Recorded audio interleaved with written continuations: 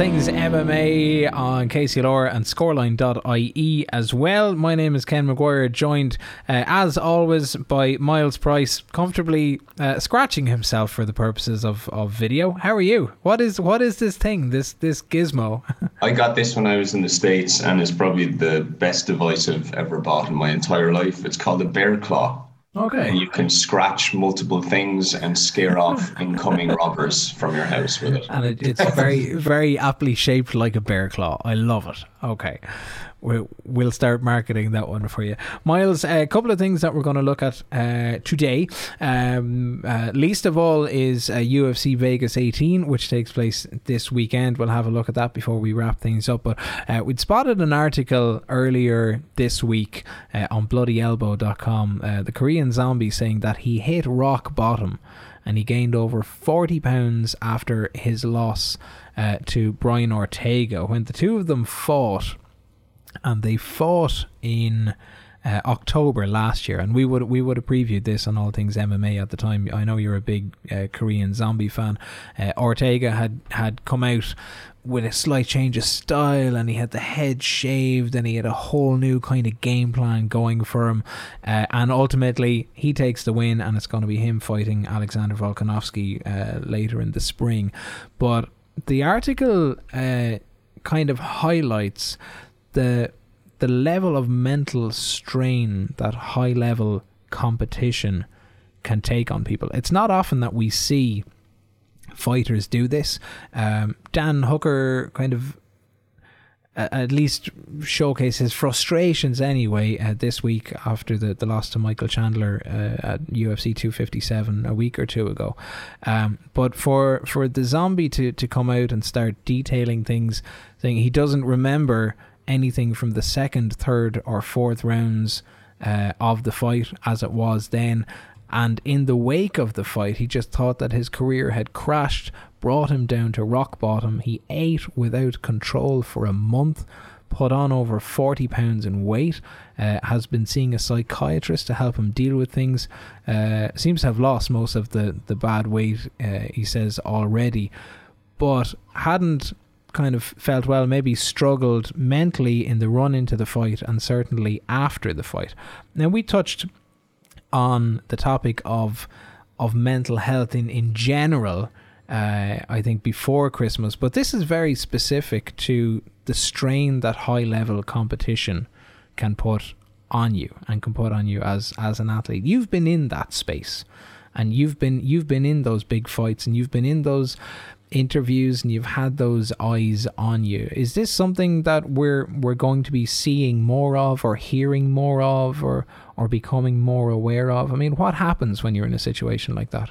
Well, it is what it says in the tin, really. You know, competing and fighting in a cage is probably one of the most stressful tasks any human being can really go through, you know.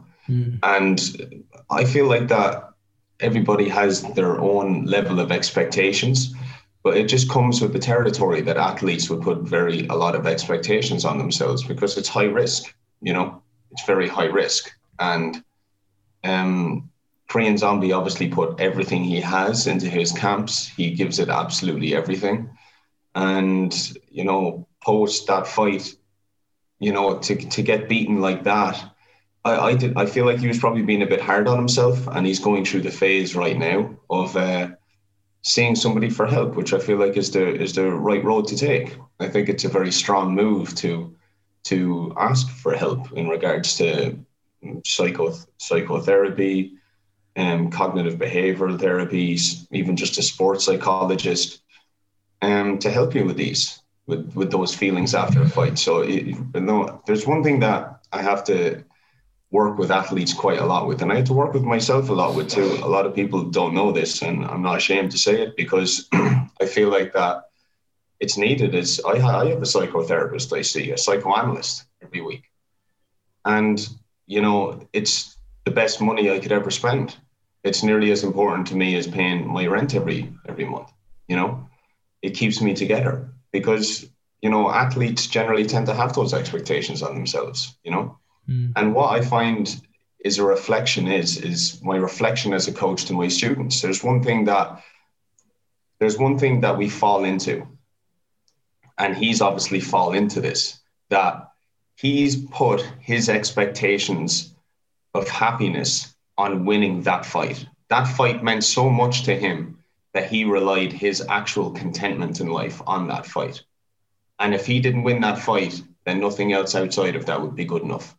Not his everyday life, like the simple things, not his family, his friends, etc. And that's an easy trap to fall into. It's not like he chose to fall into that trap. He did that because he cared about the fight, and he connected that fight with obviously him making a living for his family, making a life for himself and his family. And if things didn't go the way they did, then he was on the flip side of that double-edged sword. Now he feels like that he's let down his family. Now he feels like he can't live the life that he wanted to live, that he wanted to give to others around him. And that's delusional. It's just straight up delusional. Things don't, reality isn't like that. Life goes on, you know? And sometimes when you're in those high-end fights where it's very high pressure, you know, where main event, UFC, title fight afterwards, you know, he just fell into the trap. He fell into the psychological trap that his life, everything depended on that fight, when in reality it didn't. And that's where fighters fall. With that fall, I mean, should that not be expected by fighters anyway? Like we've heard it time and time again that it's the fight game, and a fight can change in the blink of an eye. It's a kick, it's a punch, it's something very lucky, it's something that was strategic, it's something that was planned all along. But the outcome, once two fighters get in the cage, is never really 100%. It's one thing saying that, it's another thing doing it. It's that simple, really. I mean, everybody has the best of intentions, and like if you said to me 5 years ago, yeah, you realize the risk of going into the fight, Miles, don't you? That all those risks that you just labeled, and I'd go, oh yeah, of course they do. But I don't prepare for it. I don't actually sit down, journal about it, express my feelings through meditation, visualization, talk to a psychoanalyst or a therapist to actually like bounce back some perspectives and ideas, you know, which a lot of the time we're afraid to do with people that are in our own family and people who are close friends to us, because people aren't afraid of change. They're afraid of changing who they are, you know? So when you go to something like that, you're at risk of losing everything, because you're at risk of losing who you are.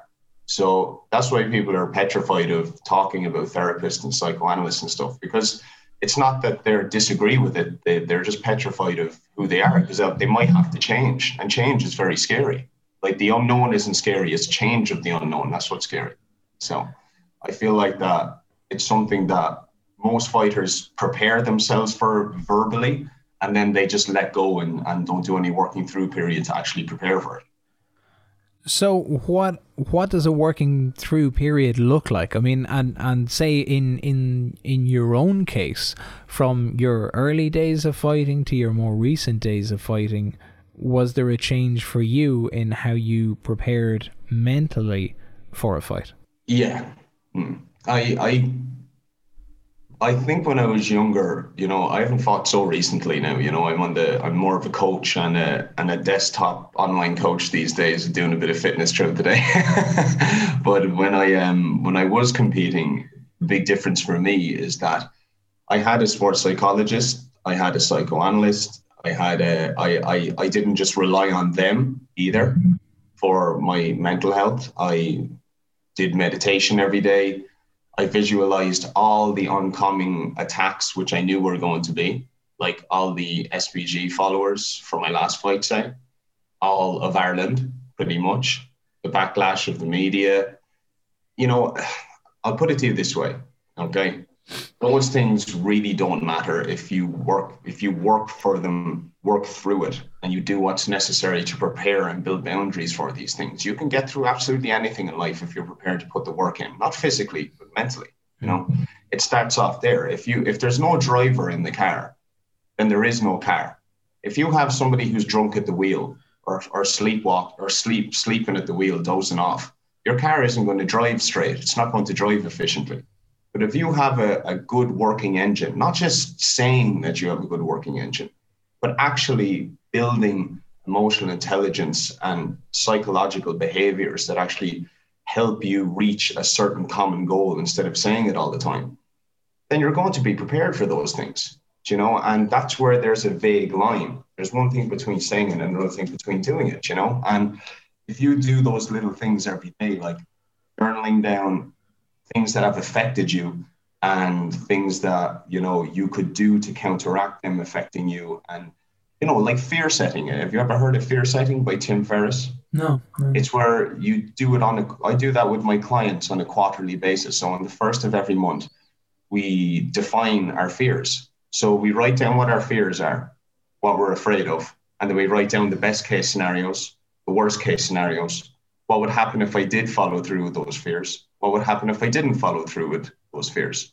You know, so it gives you on paper an overall perspective of, you know, how to approach and reach goals, you know? So I did a lot of fear setting coming up to that fight because I knew that there was a lot of fear at hand. So I had to put it down on paper to prepare for it. And I know it sounds very Brady Bunchy to stick things on paper, and it sounds like a scene out of the Notebook to actually write about your feelings on paper. But, you know, I think that generally people may be just afraid to do things like that because they're afraid that it's going to work. Because it does work. It's scientifically proven. It's not airy fairy stuff. It's not just made up in some hippie book. It's facts. And if fighters do that, they're not only going to have a better life personally, but they're going to be able to perform and they're going to be able to deal with high-end pressure situations in order to reach their goals. It's that simple, you know. A lot of the training stuff that we see leading into big fights, and you know, fans of the UFC in particular, they see a lot of the embedded footage, kind of the weeks into it. A lot of it seems to be kind of, you know, you'll get the interviews. You talk about how camp has gone and how training has gone, and you know, we've put in serious hours and we've brought in this wrestler and this boxer and this striker and this grappler and this, and everything seems to be, when you're talking about the preparation for an event, or in the case of this, we're looking at a co-main event from October, but you're talking about the preparation. A lot of the preparation that's documented and that's publicly released is on the physical side of it, and it's how the physical attributes are, how your weight is, how heavy your sessions are, how heavy your sparring is, whether you've tapered things off or not. But the mental side of the conversation never seems to come into play. Do you think that it's something that's just unspoken, or that's maybe avoided, or that fighters at a high level don't want to be the ones that are saying, well, listen, dude, I meditate every day and I go for my walks and I talk to myself and I repeat my mantras and I do everything else, but I'm focusing on my mind as much as I'm focusing on my body. You don't hear that an awful lot. You don't. And sometimes as well is that the funny thing is, it's funny that you say that, but if you relate, there's two sides to that coin. You know, if you have the likes of, say Conor McGregor, like, you know, he's brought up a lot, but he's the biggest star in MMA, and he's relatable because he's Irish, and we talk about him here quite a lot. But let's talk about how he uses visualization and mantras quite a lot. He used mantras and visualizations, but he also used them in quite a narcissistic fashion to get to where he needed to. Think about that documentary on Netflix, Wild Wild Country. He was what you call a materialistic spirituality, where you use mantras and spirituality in a narcissistic way to get what you want, you know, but it's not authentic to who you are. You know, it doesn't feel right, but it feels like you're using that right energy to get to where you need to. So you hear about a lot of fighters doing it in order to win a fight, but do you hear a lot of fighters doing it about what to do after the fight if worst case scenario happens? No, you don't. No, you don't. And that's where they fall. That's where they fall. That's exactly what's happening with McGregor. We talked about it last week. He's actually starting to use these mantras, obviously, use these visualizations, in a more, or these meditations or journaling or whatever you'd like to use your personal development for. Sometimes just listening to podcasts and upskilling as well, reading books that are beneficial for you, learning how to retain books, not just reading them in a it's good to read it. It's read, fictional books and all that as well. But I mean, actually learning to retain what information is in books. Like, you do that in an organic way to you that feels right for you to help you grow authentically. And then that will help you realize that it's not going to be the end of the world if you lose a fight. You're not doing it just for a fight. You're doing it for a fight. And you're drastically decreasing the fear of failure. Drastically. If you have the confidence and the mental strength to go, right, after this fight, if I win or lose, I really know that I'm going to get on with my life and I'm going to learn from it and move on. And the blow isn't going to be very hard. That's when you're dangerous. That's when you're very, very dangerous, because you haven't got a fear of failure anymore. You don't want to lose. Nobody wants to lose, but you've lost the fear of failure because you've learned, like, life will move on and I'll learn from this. But if you put every single part of your mental training into just winning, what does that feed? Law of life in general is that you give energy to something and it grows and gives it power. If I give all my energy, my personal development to winning a fight, it not only feeds that, but it feeds the fear of failure that everything is involved in winning them. But nothing is prepared for failure. And that's where real mental strength comes from. Preparing for failure so that failure doesn't get in the way of you performing and winning. And that's where fighters fall. They do say, I had it on the tip of my tongue. They do say something along the lines of, there is no man more dangerous than the man who has nothing to lose. And if fear is taken out of the equation, and you but what's the context behind that? That's what's important. Not just that's where the fighters come in, and they understand that I'm not afraid to lose. But have you done anything to actually emotionally prepare for that? It's one thing saying it, it's another thing doing it. Okay. Well, we'll park that there, because we're gonna revisit this topic, I think, again a couple of times over the year, and it kind of plays into the theme of some of the things we're doing on Scoreline this month around food and general fitness and looking after yourself. Miles, I wanted to turn the eye before we wrap things up to the fights that are this weekend. So we've had a week's break in terms of the UFC. We're still waiting to see what's going to happen with Bellator and Cage Warriors. They may be planning cards for March. But UFC continues at the Apex in Vegas. It's UFC Vegas 18. Two of the bouts kind of go to shape what may be happening in the UFC's bantamweight division and the UFC's heavyweight division for this year. On the bantamweight side, we've got Corey Sandhagen, who is taking on Frankie Edgar. He's had a pretty good run over 2019. He had a split win over John Lineker. He was on the Stipe Cormier card and took a win over Rafael Assunção. He lost to Aljo Sterling last summer and then bounced back before Christmas against Marlon Moraes with super second round knockout. Frankie Edgar, since he's dropped from featherweight to bantamweight, he had that big win over, it was a split decision win, but a win nonetheless, over Pedro Munoz last August. Hasn't fought since, is now booked to fight. There is the possibility, and I know Frankie was kind of former lightweight champion, long time chasing that gold at featherweight that never really materialised, and has kind of become reborn again for the UFC's bantamweight division. Have you an eye on this or any thoughts on it?